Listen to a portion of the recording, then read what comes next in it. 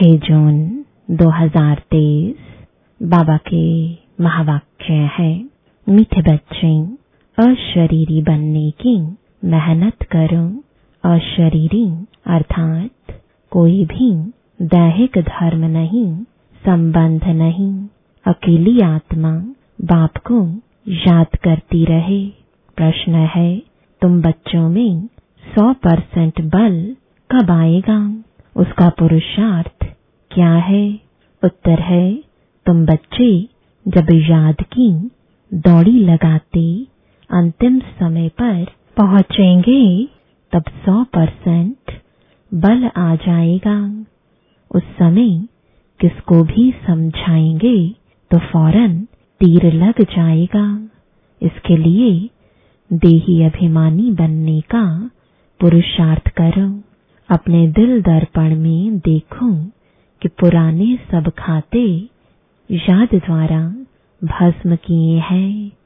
गीत है, प्यार का सागर है, तेरी एक बूंद के प्यासे हम, तेरी एक बूंद के प्यासे हम, लौटा जो दिया तूने, लौटा जो दिया तूने, चले जाएंगे जहाँ से हम, चले जाएंगे जहाँ से हम। तू प्यार का सागर है। ओम शांति। अब बच्चे जानते हैं अल्फ यानी बाप आया हुआ है। गायन भी है ना, बाप से 1 सेकंड में जीवन मुक्ति अर्थात स्वर्ग की बादशाही मिलती है, क्योंकि बाप है स्वर्ग का रचयिता। सेकंड में जीवन मुक्ति बाप से ही मिलती है, मनुष्य को मनुष्य से नहीं मिलती। बच्चा पैदा हुआ और वारिस बना। पहले पहले जब कोई आते हैं तो उनसे फॉर्म भराया जाता है कि आत्मा का बाप कौन है। कहा भी जाता है जीवात्मा, पुण्य आत्मा। ऐसे नहीं कहा जाएगा जीव परमात्मा, पाप परमात्मा, पुण्य परमात्मा।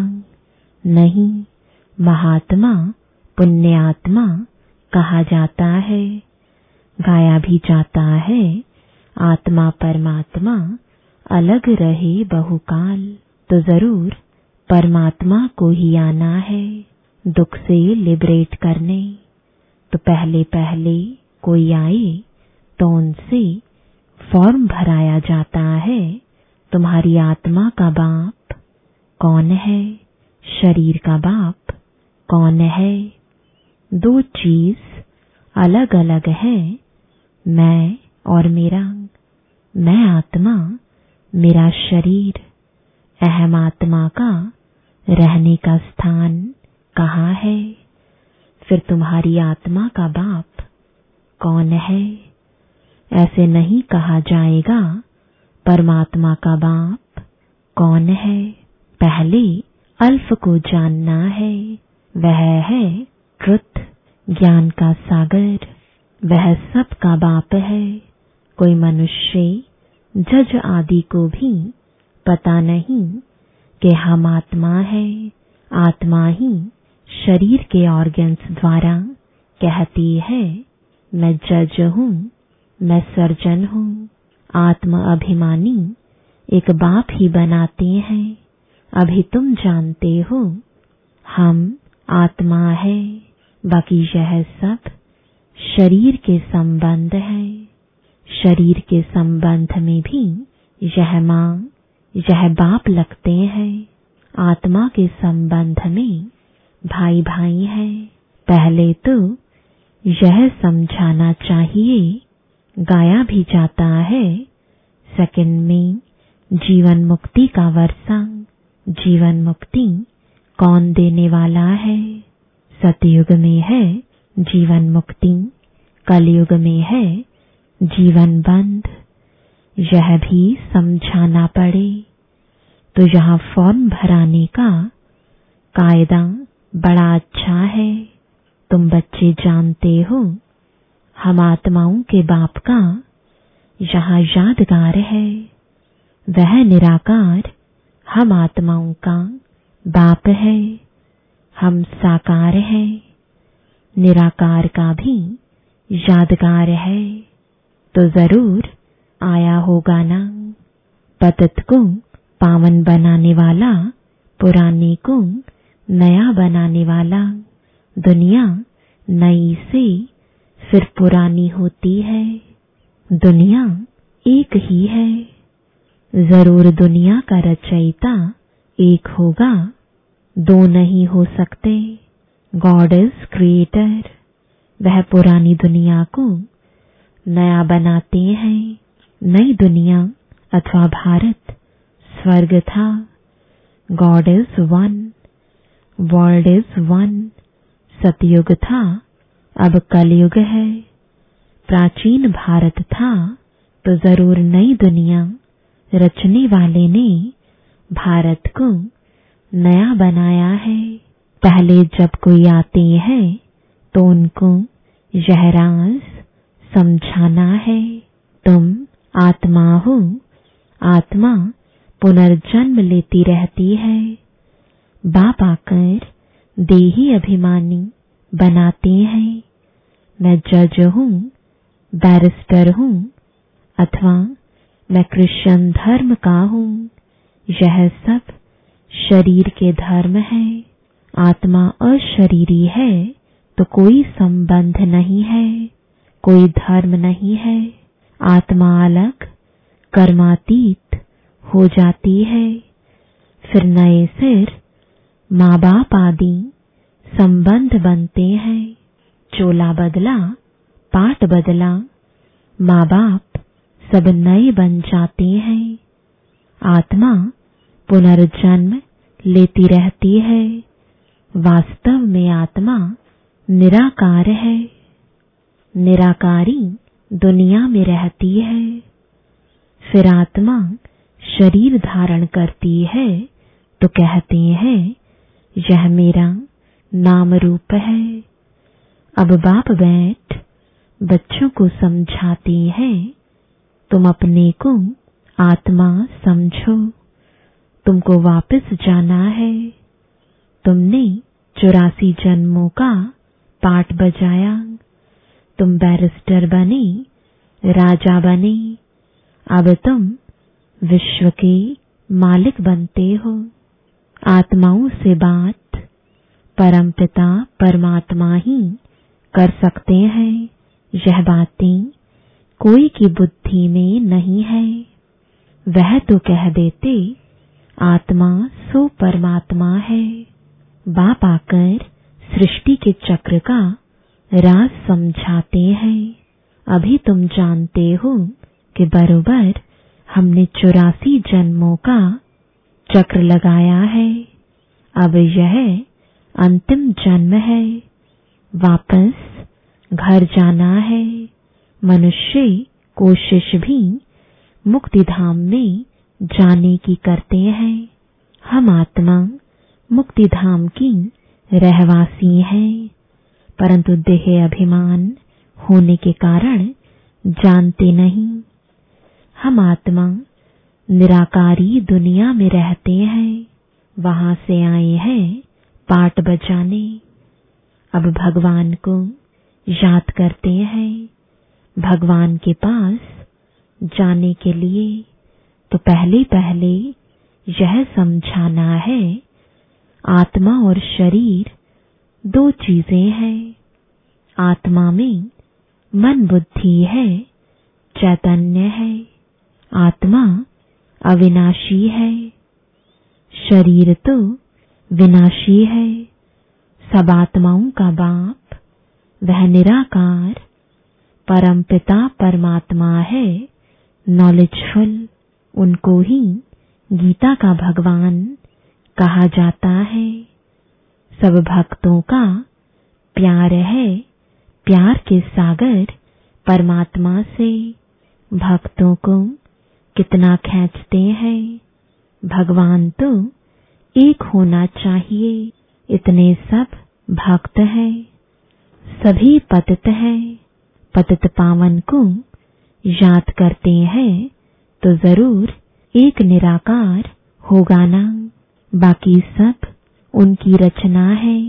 ब्रह्मा विष्णु शंकर भी रचना है, मनुष्य सृष्टि भी रचना है। ऊंच ते ऊंच बाप परम धाम का रहने वाला है। जैसे आत्मा स्टार है, वैसे परम पिता परमात्मा भी स्टार है। बच्चों को समझाया है वर्ल्ड भी एक है, उनको रिपीट करना है। जो भी धर्म है सबको चक्र लगाना है। सब एक्टर पाठधारी हैं, कोई का भी पाठ बदल नहीं सकता, तो पाठ बजाना ही है। पहले पहले यह समझाना बहुत जरूरी है कि आत्मा का बाप कौन है। कहते हैं ओ गॉड फादर, यह किसने कहा? आत्मा शरीर द्वारा बोलती है। आत्मा का बाप परम पिता परमात्मा है। यह है मुख्य बात। तुम्हें कोई से जास्ती डिबेट आदि नहीं करनी है ही सेकंड में जीवन मुक्ति। बाप बच्चों को समझाते हैं, बच्चे तुम देही अभिमानी बनो। इस समय यह पतित दुनिया है। गॉडफादर को न जानने कारण ऑर्फन बन पड़े हैं। सतयुग में तो प्रारब्ध भोगते हैं, वहां बाप को याद करने की कोई दरकार ही नहीं। दुनिया को यह पता नहीं कि भारतवासियों को बाप से प्रारब्ध मिलती है। भारत स्वर्ग बन जाता है, नरक बनाने वाली है माया यानी रावण। भारत को नए से फिर पुराना होना ही है। समझो, मकान की आयु 100 वर्ष होगी तो 50 वर्ष के बाद पुराना कहेंगे। वैसे दुनिया नए से पुरानी बनती है, फिर नई कौन बनाएंगे? रिपीट कैसे होती है? दुनिया पावन थी, किसने तो बनाया होगा। पतित पावन एक ही बाप है, वही पावन बनाएंगे। पतित कौन बनाते हैं, पावन कौन बनाते हैं, यह कोई भी समझ नहीं सकते। अभी तुम बाप के बने हो। बाप माना बाप। बाप को आधा पौना थोड़े ही माना जाता है, परंतु माया देह अभिमान में ले आती है। मेहनत सारी अशरीरी बन बाप को याद करने में है, नहीं तो माया बड़ी दुश्मन है। याद के बल से ही तुम राज्य लेते हो, याद द्वारा ही तुम बाप से वर्षा लेते हो। याद का ही बल है। बाप कहते हैं देह सहित सभी संबंधों को भूल मेरे को याद करो, क्योंकि मेरे पास वापस आना है। सतयुग है जीवन मुक्त, कलयुग है जीवन बंद। 5 विकारों रूपी रावण का बंधन है, वहां यह होता नहीं। बाप आकर लिबरेट करते हैं। तुम जानते हो भारत में सुप्रीम पीस प्रॉस्पेरिटी थी, अब नहीं है, तो जरूर सुप्रीम फादर ने स्थापन किया होगा, आया होगा। संगम पर आकर भारत को जीवन मुक्त बनाते हैं। बाकी सब धर्म तो बाय प्लॉट्स है। यह भारत ओल्ड है। नए भारत में देवी देवताओं का राज्य था, एक धर्म था, उसको स्वर्ग कहा जाता है। तो पहले पहले बाप का परिचय देने से फिर आर्ग्यू नहीं करेंगे। बाप तो सत्य ही बताते हैं, उनकी है श्रीमत। नेक्स्ट है ब्रह्मा की मत। जरूर बाप से ब्रह्मा को मत मिलती है। ब्रह्मा अब रात में है। दिन में था ब्रह्मा का दिन और रात, तो ब्रह्मा कुमार और कुमारियों का भी दिन और रात। प्रजापिता ब्रह्मा की रात तो जरूर बच्चों की भी रात होगी। बाप समझाते हैं, मैं आता हूँ ब्रह्मा के मुख से पहले पहले ब्राह्मणों को रचता हूँ। ब्राह्मण वर्ण चाहिए, यह यज्ञ रचा है ना। श्री कृष्ण यज्ञ नहीं कहेंगे, यह है रुद्र ज्ञान यज्ञ, रुद्रमाला। बाप शिव ने इस समय यज्ञ रचा है। यह बाप बैठ पढ़ाते हैं, बच्चे हम तुमको नर से नारायण राजाओं का राजा बनाता हूँ। यह है राजयोग।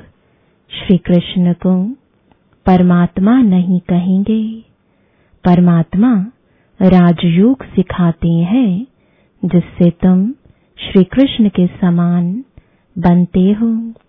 मुख्य बात है, पहले पहले बच्चों को देही अभिमानी बनना है, नहीं तो किसको तीर लगा नहीं सकेंगे।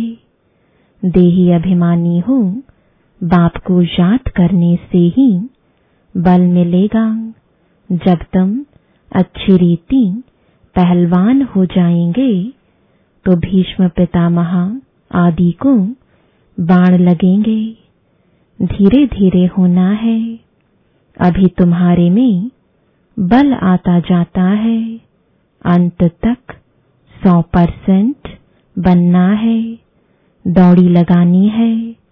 अभी तुम पढ़ रहे हो, बहुत पहलवान हो जाएंगे। समझाना चाहिए, तुम तो जीवात्मा हो, परमात्मा तो फादर एक है। फिर तुम लोग आत्मा सो परमात्मा क्यों कहते हो? पतित पावन परमात्मा तो एक ही है। तुम तो पुनर्जन्म लेने वाले हो। परमात्मा को तो अपना शरीर नहीं है, वह है रुद्र शिव। मनुष्य को परमात्मा कह नहीं सकते। आत्मा के शरीर का नाम पड़ता है। आत्मा तो सबकी एक जैसी है। कहा आत्मा ने बैरिस्टर का शरीर लिया है, बाकी ऐसे नहीं। आत्मा कुत्ता बिल्ली आदि बनती है।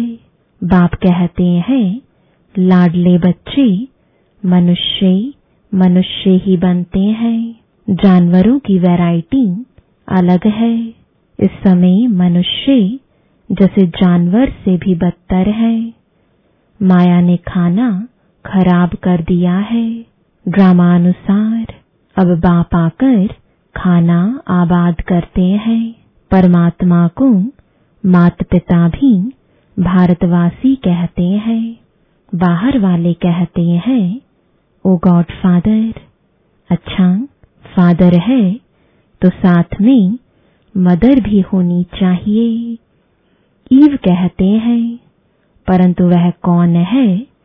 ईव किसको कहा जाए?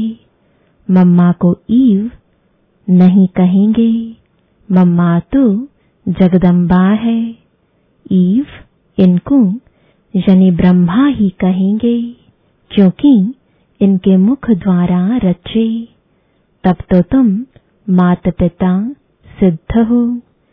एक को ही माता पिता कहा जाता है। जगदम्बा की भी माँ होनी चाहिए, वह भी ह्यूमन है।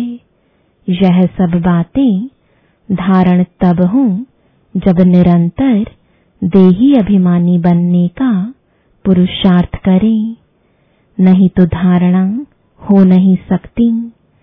माया बड़ी जबरदस्त है, याद नहीं करेंगे तो घूंसा मारती रहेगी।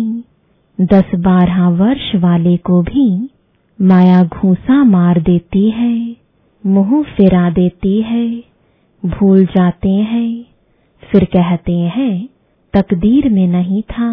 गीत है ना, आए हैं तकदीर बना करके। कौन सी तकदीर बना कर आए हो? लक्ष्मी को वरने की। बाप दादा कहते हैं दिल दर्पण में देखो तुम लायक हो, बाप मिसल मीठे बने हो। बाप कहते हैं देही अभिमानी बनो। जितना मुझ बाप को याद करेंगे उतना जमा होगा, याद नहीं करेंगे तो जमा नहीं होगा।